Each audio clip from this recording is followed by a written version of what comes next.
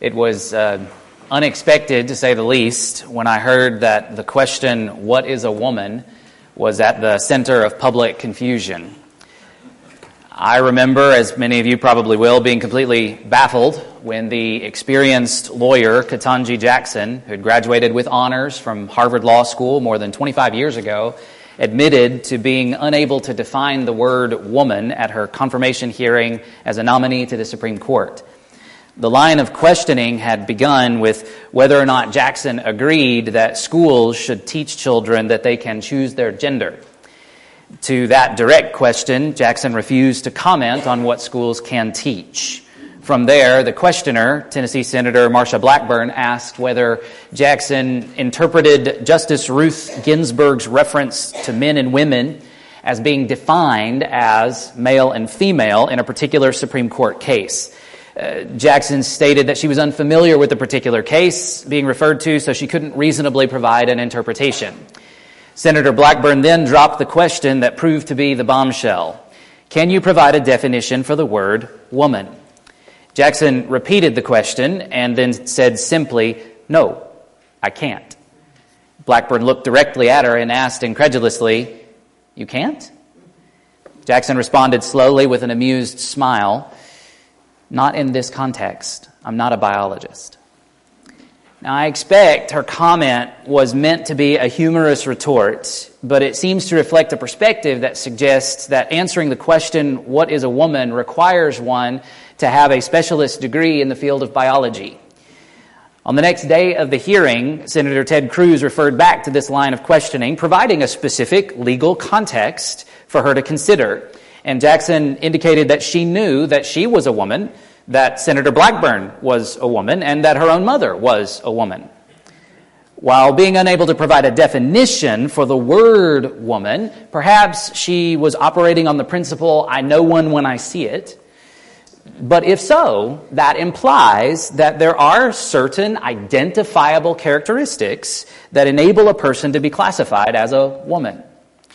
But it's apparently not just Harvard-trained Supreme Court justices who struggle to answer the question, "What is a woman?" meaningfully. I know some of you saw Matt Walsh's documentary entitled, "What is a Woman?" For those of you who haven't seen it, I don't recommend it. It's hard to watch, certainly not an enjoyable experience. However, in the documentary, Walsh interviewed people on the streets, therapists, medical professionals, and politicians. The documentary has an intended comedic bent, I think, but on the whole, I don't think it was a very good documentary in that it was certainly one-sided. After an hour and a half of enduring interview after interview, where we learn a lot about the ideological foundations of today's gender confusion, no one he's actually asked could answer the question, "What is a woman?"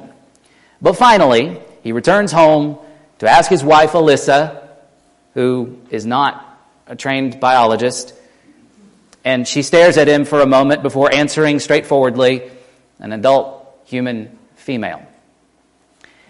Now, my largest complaint about the documentary is that Walsh doesn't provide a theological perspective. He does interview theologian Carl Trueman, but Walsh doesn't ask Trueman to answer the question, "What is a woman?" which I'm convinced Trueman could have done. To truly answer the question, "What is a woman?" we should ask the manufacturer. And surprise, surprise, the Creator has already anticipated the question and provided the definitive, authoritative answer in the pages of Scripture. But what's fascinating to me is that Alyssa Walsh's response is exactly right. Her response has a deeply theological underpinning, even if she doesn't know it.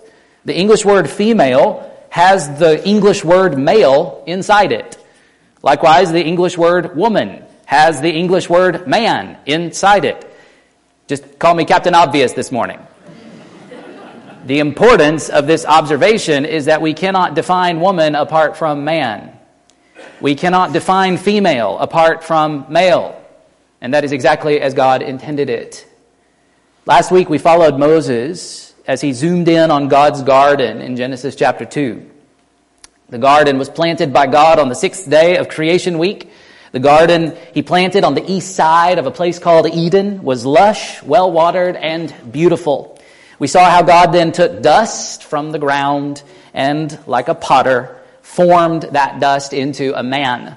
Then we looked at how God placed that man in the garden to cultivate the plant life there, yes, but also to serve as God's priest, serving and protecting the sacred space God had established. We also reflected on how Moses refers to God in this section of Genesis, from chapter 2, verse 4, all the way to the end of chapter 4, with the combined phrase, Yahweh Elohim, what you see in your English Bibles as the Lord God, with Lord in small caps font.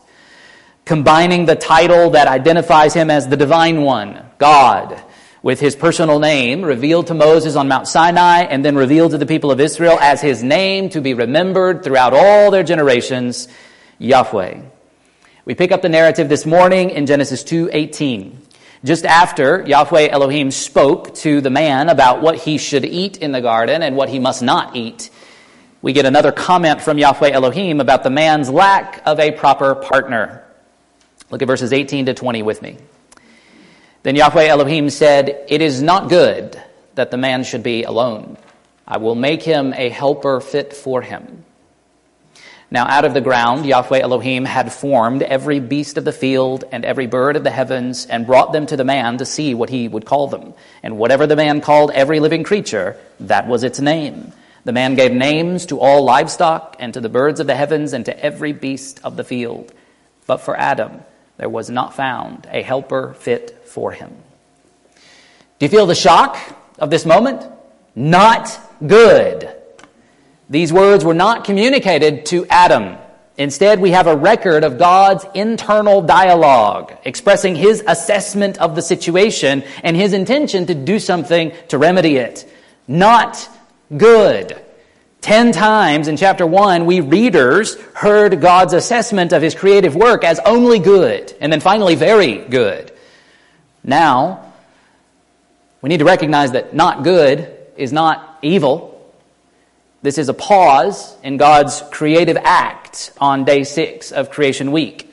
As day 6 dawned, God created animals, planted a garden, and formed the man. We know from chapter 1 that God creates humanity as his image, his royal representative, but we also know from chapter 1 that God creates humanity as male and female. Here we learn that he didn't create male and female in the same moment. Unlike the land animals, which according to chapter 1 verse 24, he caused the land to bring forth, apparently all at once, God creates the male of humanity individually, alone. First. But then God assesses the man's aloneness as not good. His aloneness is not loneliness, however. That's not what makes the situation not good. Instead, the problem is that he is not complete. He is handicapped. He is unable to do what he was created to do. God never intended the man to do what he had been commanded to do all by himself. Serving and protecting sacred space, as well as ruling and subduing creation, was never intended to be a solo enterprise. God designed these tasks to be a joint venture, a partnership. God designed these tasks this way so that they could only be done by 2 or more together in a community and partnership. But the problem is, initially, the man has no partner. Thus, God says to himself, what will solve the not good situation? What will change the not good of 2:18 to the very good of 1:31? I will make him a helper fit for him. Notice that he doesn't say, I will make him a slave. Notice also that he doesn't say, I will make him a wife. The phrase translated a helper fit for him has acquired some unhappy baggage over the years, specifically as it's been applied to wives. The term helper is used in Scripture most often to refer to God. That fact alone makes it difficult to support the idea that the word helper in this verse is intended to communicate a wife's subjection or even submission to her husband. We should also observe that when New Testament writers call Christian wives to submit to their husbands, the biblical justification for that command is never connected with the Old Testament term helper. The opposite of helper is not leader. Other reasons are given, including from this passage, and we'll come to think about those soon. But for now, just note that the word helper by itself does not suggest the idea of subordination or submission. I suggest the idea of a partner better captures the meaning of the term. The word partner by itself usually emphasizes the idea of equality, but context can modify that emphasis. For example, when the term is used to refer to God, the idea of equality fades into the background. Instead, he is being depicted as the one people desperately need, the one who has the power and resources to provide what we lack. That idea actually fits here too, as we observe that God is the one who is making this partner for the man. Thus, God is helping the man by making this necessary helper. The man could never produce this helper or find this partner on his own. The other aspect of the term partner is that of dependence. The man will be dependent on this helper in certain ways in order to successfully pursue obedience to the responsibility God has given him. So the word conveys a relationship of equality and dependence. Thus, the man's situation is not good given the command God has issued, without an equal on whom he can depend for partnership. The phrase translated fit for him is a phrase used nowhere else in Scripture. This phrase is intended to signify the helper's equality with the man, as well as the helper's equipping to provide what the man lacks to do the job he's been commanded to do. The English word proper highlights the fittingness while also hinting at the difference of the partner. God does not clone the man. Instead, he needs someone different from him but equal to him. As one commentator observes, the man already has God as a superior helper, and he already has the animals as inferior helpers, and God is determined that the man must have an equal partner. The suitability of this partner begins with physical complementarity. As part of humanity's commission was to physically reproduce, God has designed the proper anatomy of the partner to appropriately correspond to the man. The partner will not be a mirror reflection of the man. The partner will not be a clone of the man. The partner will not even be another man. Now, while the Bible never uses this term to refer to the man in relationship to the woman, man is never called woman's helper in the Bible, the meaning of the term, particularly with this unique phrase, fit for him, implies a certain mutuality. So that I think it's quite right to say that men help or partner with women, just as much as women help or partner with men. I must emphasize at this point, we are not yet talking about marriage. Marriage comes in as a subset of this discussion, which is probably part of the reason why the Bible never specifically says that a wife is designed to be helper to her husband. Instead, the major implication we need to see here is that God is setting up the world to have men and women partnering together in lots of different ways in order to serve as his royal priests in this world.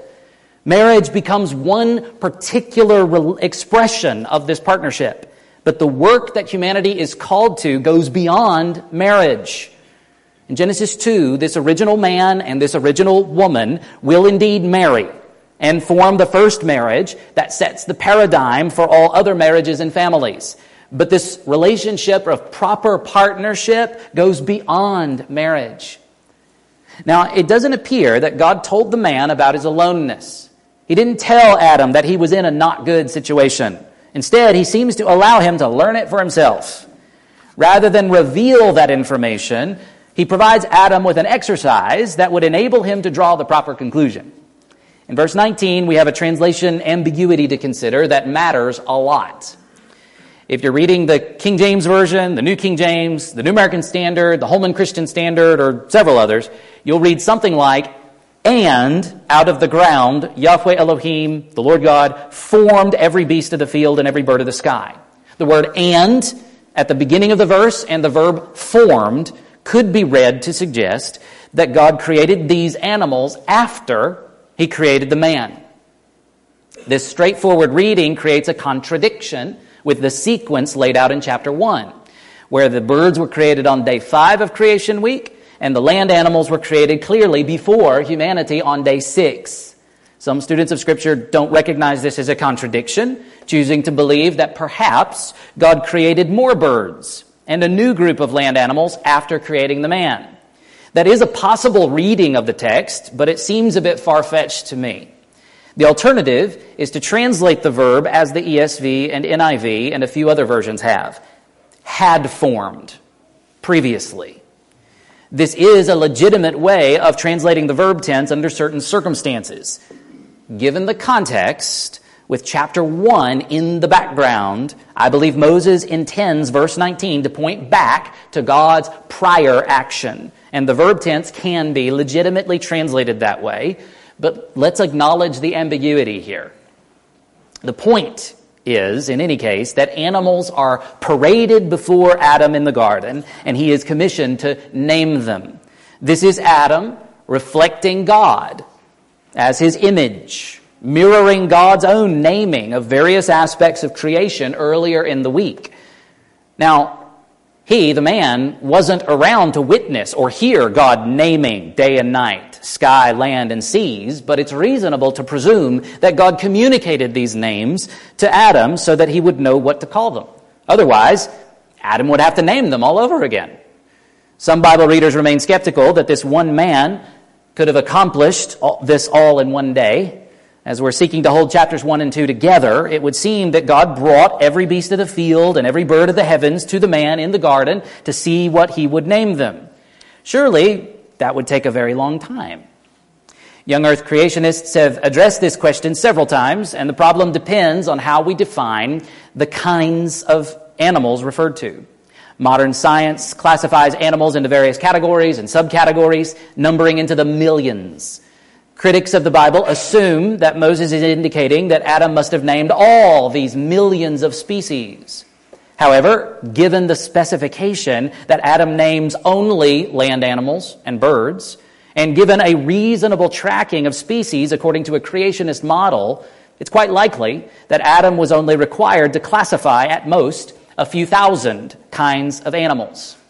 And since the text tells us that God brought them to him in the garden so that Adam doesn't have to hunt down or trap them, it seems reasonable that Adam could have dedicated himself to this task for a few hours of day 6 of creation week. But all this aside, the point of the exercise is really to provide Adam an opportunity to recognize his own aloneness, to feel the not goodness of his situation. He could have spent the rest of his life naming the animals. He didn't have to do it all on day 6 unless there was a point for him. Moses' summary at the end of verse 20 tells it all. But for Adam, there was not found a helper fit for him.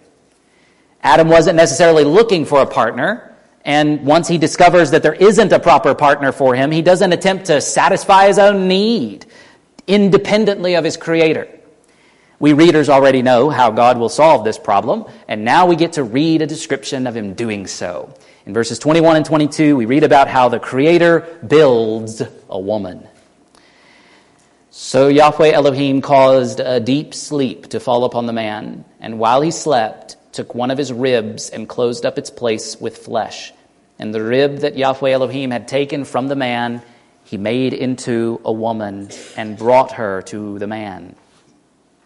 The word translated deep sleep is only used one other time in Moses' writings, in Genesis 15, where God puts Abraham into a supernatural sleep in order to reveal to him the significance of the covenant relationship he was initiating with him. It's possible that we should see the covenantal significance of that occasion in Genesis 15 reflecting this situation in Genesis 2, so that God's anesthetizing Adam sets the stage for God's gracious provision of another covenantal blessing. As God has laid obligations on Adam to serve and protect the sacred space of Eden and the garden, now God supplies the gracious gift Adam would need in order to be properly equipped to do the job. The surgical procedure is curious. As many students of Scripture have pointed out, the word translated rib never means rib anywhere else in Scripture. In Exodus, the word is used repeatedly to designate one of the sides of the tabernacle. Likewise, in 1 Kings, the word is used repeatedly to refer to the walls or side chambers of the temple Solomon built. So probably, rather than focus specifically and only on one of Adam's rib bones, we should probably envision the Lord taking a chunk out of Adam's side, which may have included a rib bone, as well as the covering skin. The Creator took Adam's flesh and bone to make the original woman.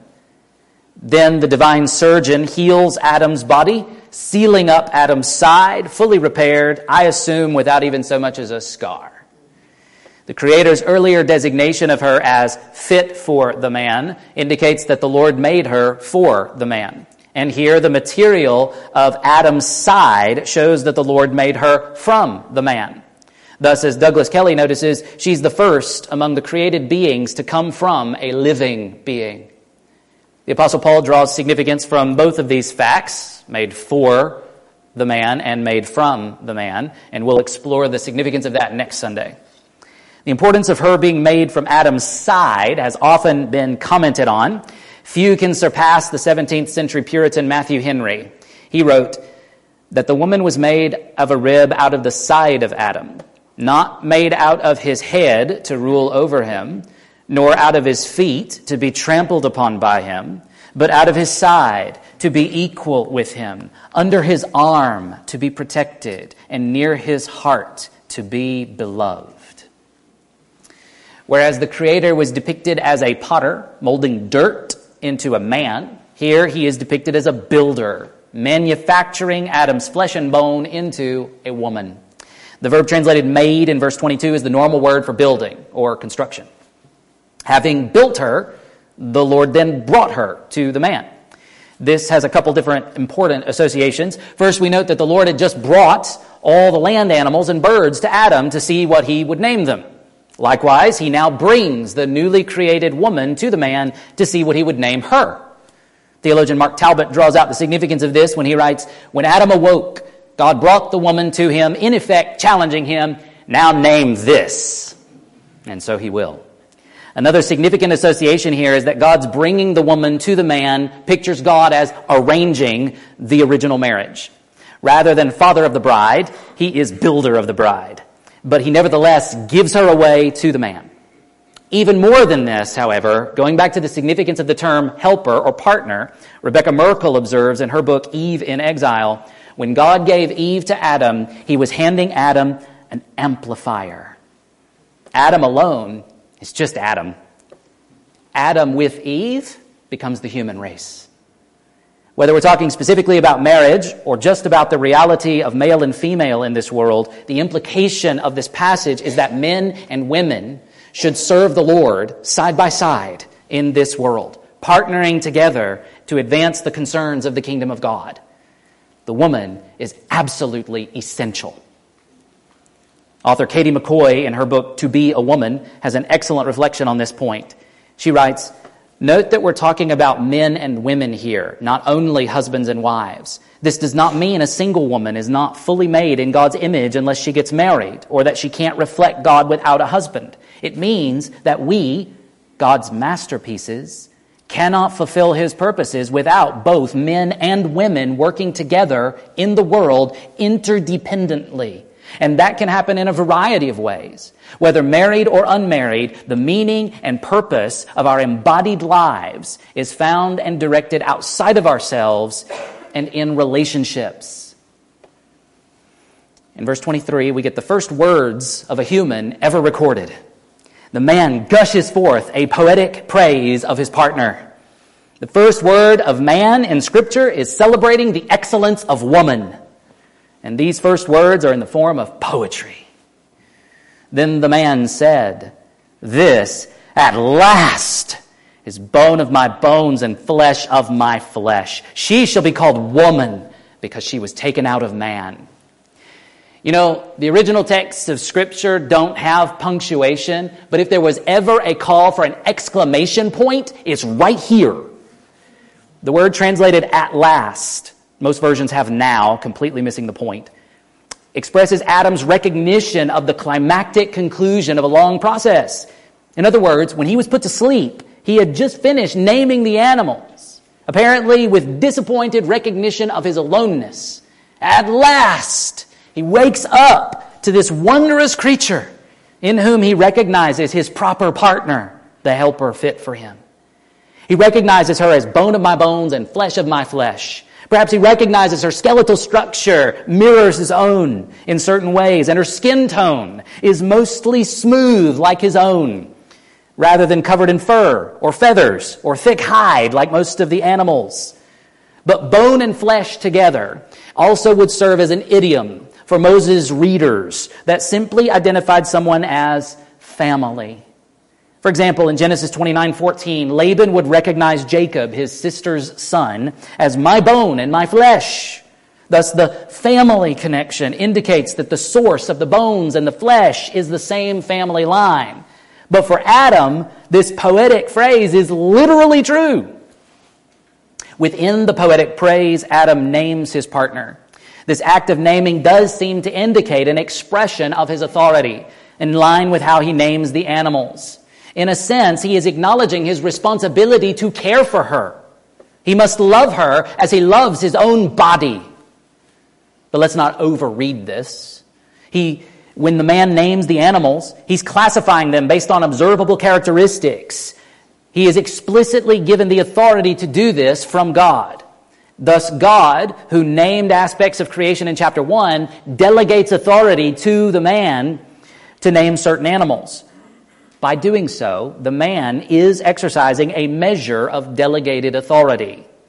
But that authority doesn't indicate that he owns the animals or that he commands the animals so that they must obey his commands. Rather, he is simply categorizing them, something that the animals presumably don't even know anything about. Also consider that the man's naming the animals doesn't mean he named them with personal names, the way we might name our dog Fido, identifying it as our pet. Rather, he was doing what scientists do in classifying various species. Likewise, with this new creature built from his own body, he utilizes his God-designed command of poetry to create a play on words based on similar sounds. Now, a little bit of Hebrew will go a long way here, so bear with me. Some of you will have heard some of this before. The Hebrew word translated man at the end of verse 23 is the first appearance in the Bible of ish. The Hebrew word translated woman is isha. These two words sound similar, but they are not actually related by root. Throughout the Old Testament, these are the basic words to refer to a man and a woman. However, back in Genesis 1:27, when we read about God creating humanity as male and female, Moses used two different words to designate male and female. And contrasting the two pairs is quite illuminating. The word translated male is zakar, and the noun conveys a physical description of distinctly male anatomy. Likewise, the word translated female is nakuba, which also conveys a physical description of distinctly female anatomy. Now stay with me. When we see these two pairs in close proximity in Genesis 1 and 2, we may very well have a reflection of the two contentious concepts of biological sex and gender identity. Consider the explanation of Katie McCoy, again from her book, To Be a Woman. She writes, here, in Genesis 2, humanity is no longer called zakar, male, and nakuba, female. Instead, they are ish and isha, man and woman. This pair of terms reflects how male and female relate to each other. Just as the woman came from the man, so isha sounds like it comes from ish. In other words, ish and isha describe their gender identity. If a human being is a male, zakar, God created him to be a man, ish. If a human being is a female, nakuba, then God created her to be a woman, isha. The sexed body was designed to correlate with the gendered self. By design, sex indicates and informs gender. Someone with a male anatomy is a man, and someone with a female anatomy is a woman. Biology indicates and informs identity. We can trust our bodies to tell us who we are. Now consider the importance of this. beyond the relevance it has to the gender confusion of today. God brings the woman to the man, just as he brought the animals to the man. Then the man calls her woman. God doesn't name her. She doesn't name herself. God doesn't tell him what to call her. And God doesn't tell them to name each other. Instead, the man names her woman, identifying her as like him, derived from him, and corresponding to him. Unlike the birds and land animals, she matches him in a complementary way. They are not identical twins or clones, but they fit together like corresponding puzzle pieces. And that's not just a physical, anatomical comment. It's as though he recognizes that not only is she the solution to his aloneness, but he also recognizes that she properly unites with him to become one flesh. Now, I mean no offense to the dog lovers in the building, but dogs were never intended to be man's best friend. God intended woman to be man's best friend. And I mean no offense to the women in the building either. Thus far, this text highlights the importance of male-female relationships of all kinds. But Moses wants to apply this directly to marriage in particular. So in verses 24 and 25, he highlights the partnership of marriage. Therefore, a man shall leave his father and his mother and hold fast to his wife, and they shall become one flesh. And the man and his wife were both naked and were not ashamed. We've looked at these verses on a number of occasions, somewhat disconnected from the larger creation account. Verse 24 is definitely Moses' parenthetical comment, stepping out of the narrative to address his Israelite audience directly, to provide a foundational explanation for the significance of marriage. This makes it clear that this woman has been given to this man not only as a proper partner, a helper fit for him, but also as a wife. The God-intended equal partnership of men and women in this world takes on a particular shape within the context of marriage. The leaving and cleaving, or holding fast to language, reflects a covenant relationship. And this is made explicit in other passages of Scripture. Marriage is a covenant. From history, we know that Israelite men didn't typically literally leave the home of their parents. So it's likely that Moses is highlighting a different issue with the use of the word leave. One writer summarizes the point really well. To leave his family meant forfeiting his family's industry and wealth, his brother's protection, sister's friendship, and the security of an inheritance. It meant, in short, to sacrifice his life for his bride. Thus, even if a man and his wife continue living in their parents' house, which was often the case, Moses is saying that marriage necessitates the man's separation from his ordinary obligations towards his parents. Now, biblically, some obligations to parents continue, but the parent-son relationship is no longer to be the primary relationship that defines his identity. This would also be true for the wife. Their equal interdependence in marriage replaces the typical dependence even an adult son or daughter had toward parents while they remained unmarried. The promise, then, is that the man and his wife shall become one flesh. Is it a promise? Or is it a command?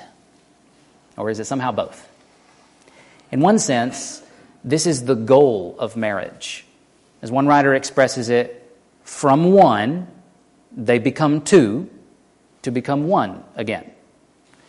Though different, they unite together, and this uniting is viewed as good. In becoming one flesh, the man doesn't become the woman doesn't become the man, and they don't somehow morph into being identical. Rather, they are to be unified with their differences. Now, ordinarily, couples do often take on some characteristics of each other. A husband influences his wife. A wife influences her husband. Sometimes that means that the husband may learn to be more like his wife in certain areas, and vice versa. But Moses is highlighting a fundamental unity that is both goal and also gift, both promise and command. The tension of God's sovereignty and human responsibility plays out in the drama of marriage. Jesus tells us this plainly. It is God who unites man and woman in marriage. A major implication of God's joining husband and wife together in marriage is well drawn out by biblical counselor Aaron Saroni, who writes, "Husband and wife share in one another's suffering, pleasure, thought, and work. This one flesh bond is both a given and a goal. When a couple marries, God joins them together in one flesh. And as with a physical body, pain, discomfort, or injury to any one part diminishes the functioning of the entire body. It's the same when one body part is functioning well. The entire body will benefit from each part's health and well-being. Each member naturally shares suffering and health in a profound way." But husband and wife both have the responsibility to cultivate their unity, to move toward each other in every way, emotionally, physically, intellectually, spiritually. Unity implies sharing. The sharing of life, the sharing of thoughts, the sharing of feelings, the sharing of experiences, the sharing of time. This doesn't necessarily mean that the husband and wife should agree on everything. In fact, we can take our cues for the pursuit of unity in marriage from the Bible's instructions on pursuing unity in the church. Paul writes in Philippians 2, 1 and 2. "So if there is any encouragement in Christ, any comfort from love, any participation in the Spirit, any affection and sympathy, complete my joy by being of the same mind, having the same love, being in full accord and of one mind." Notice how he qualifies being of the same mind with having the same love. Unity in the church is not necessarily about having all the same convictions or the same opinions. Certainly, it involves unity around what we believe about Jesus, but the unity Paul pushes us to pursue here involves an engagement of our minds motivated by love. We won't experience the kind of unity Paul urges without genuine love for each other. Applied to marriage, Saroni writes, "Unity is like friendship in that it most often occurs without a couple thinking about it, and is present when both spouses are actively and energetically engaged in doing what's best for the other." How does this look? Paul elaborates in Philippians 2:3. "Do nothing from selfish ambition or conceit, but in humility count others more significant than yourselves." Aaron Saroni comments, "Unity grows as couples communicate authentically and respond humbly in care for one another. The goal is not to agree on all opinions and preferences, but rather to regard each other's needs and sensibilities as their own." It's helpful to consider asking yourself, if you're married, what do I do that strengthens unity in my marriage? The other question is important too. What do I do that erodes unity in my marriage? As we perform this kind of self-examination, we mustn't get bogged down in guilt, feeling like a failure. Instead, we pursue changing what we're responsible to change, and we do this as we remember that God has already, by grace, as a gift, united us together. We are united. We are one flesh. The call is to live like it. Just as the Spirit has united the church to Jesus as his body and all its members to Jesus as parts of his body as we trust in him, the moment we trust in him, so also God unites husband and wife as one flesh when we exchange our solemn vows at the altar. One final quote from Saroni. "The Lord joins a couple in one flesh with a deep connection and bond that is at the root of their union. It's not something a couple must attain because it's already theirs, but it is also their goal, one that they pursue, prioritize, and tend. It's this bond that makes communion and intimacy between a husband and wife possible and a growing reality. A one flesh union is the door to one flesh communion." Now, what does this have to do with sex? Quite often, the anticipation of becoming one flesh is connected specifically to the act of uniting sexually. This is not wrong, but it's incomplete. The physical act of a man and a woman uniting sexually seals a deeper union. It is intended to be the outward sign of the covenant relationship of marriage, a sign that God intends would be repeated in order to deepen the union and communion of the couple. But this physical act is intended to be a reflection of a broader and deeper intimacy. At the same time, the physical act has the potential to influence those other areas of intimacy and vice versa. Now, I said that very neutrally.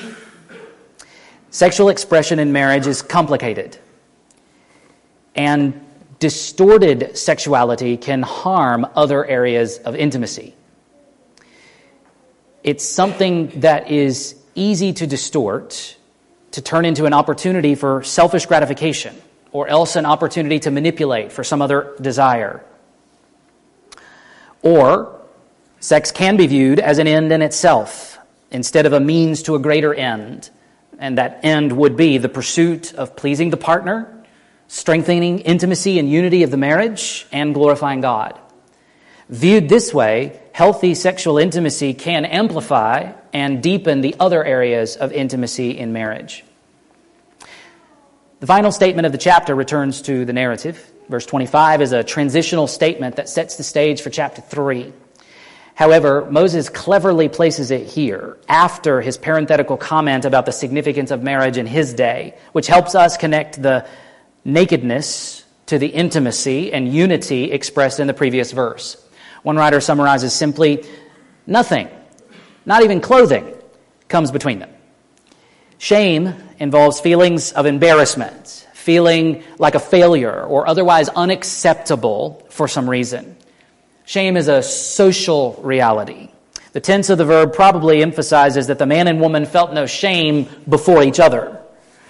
One may even say that in Hebrew, this term is the true opposite of trust.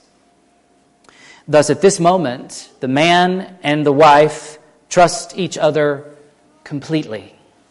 There's also no sense of vulnerability. In other words, they aren't afraid that the other person is going to hurt them or take advantage of them. Nakedness has more to do with vulnerability and exposure than simply lacking clothing. Thus, as we think about the possibility of pursuing being naked and not ashamed in our marriages, it's not just about feeling comfortable with our partner in the bedroom. It has more to do with trusting each other to have our best interests at heart, especially when we're vulnerable, which would include emotional vulnerability. Just as a matter of marital wisdom, recognize that vulnerability in one area of life often impinges on other areas of life. In other words, if your spouse doesn't feel safe to open up their emotions with you because you criticize or are not sensitive, then your spouse might not feel safe to open up their body to you either. Strengthen the one, and you may find the other improving as well. Now, we'll come back to this idea at the end of Genesis 3, but it's likely that we should recognize from the broader biblical story and teaching that humanity was not intended to remain naked. Clothing was always part of God's design for humanity. I'll leave that idea to tease you for the next few weeks until we can explore it more fully. So as we come to the end of the message this morning, we've seen that God has provided a proper partner for the man in the garden. Men and women should view each other as essential partners in living as citizens of the kingdom of heaven on earth. In marriage, the equality of the partnership takes on a unique shape by which the man is granted a measured authority, an extra burden of responsibility to care for her as he works together with her in obeying the Creator's commands. And if there had been no woman, then there could not have been a womb in which a Savior could be conceived. As God has brought this fitting partner to help Adam, so God has sent Jesus to help humanity. But unlike the newly created woman, Jesus must be viewed as our senior partner.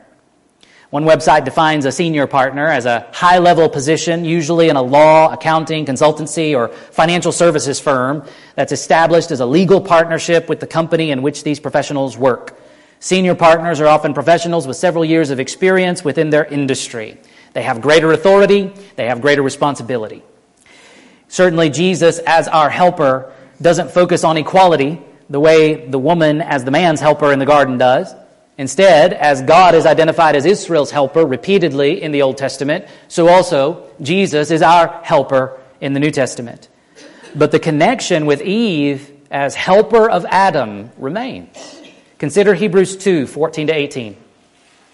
Since therefore the children share in flesh and blood, he himself likewise partook of the same things, that through death he might destroy the one who has the power of death, that is the devil, and deliver all those who through fear of death were subject to lifelong slavery. For surely it is not angels that he helps, but he helps the offspring of Abraham.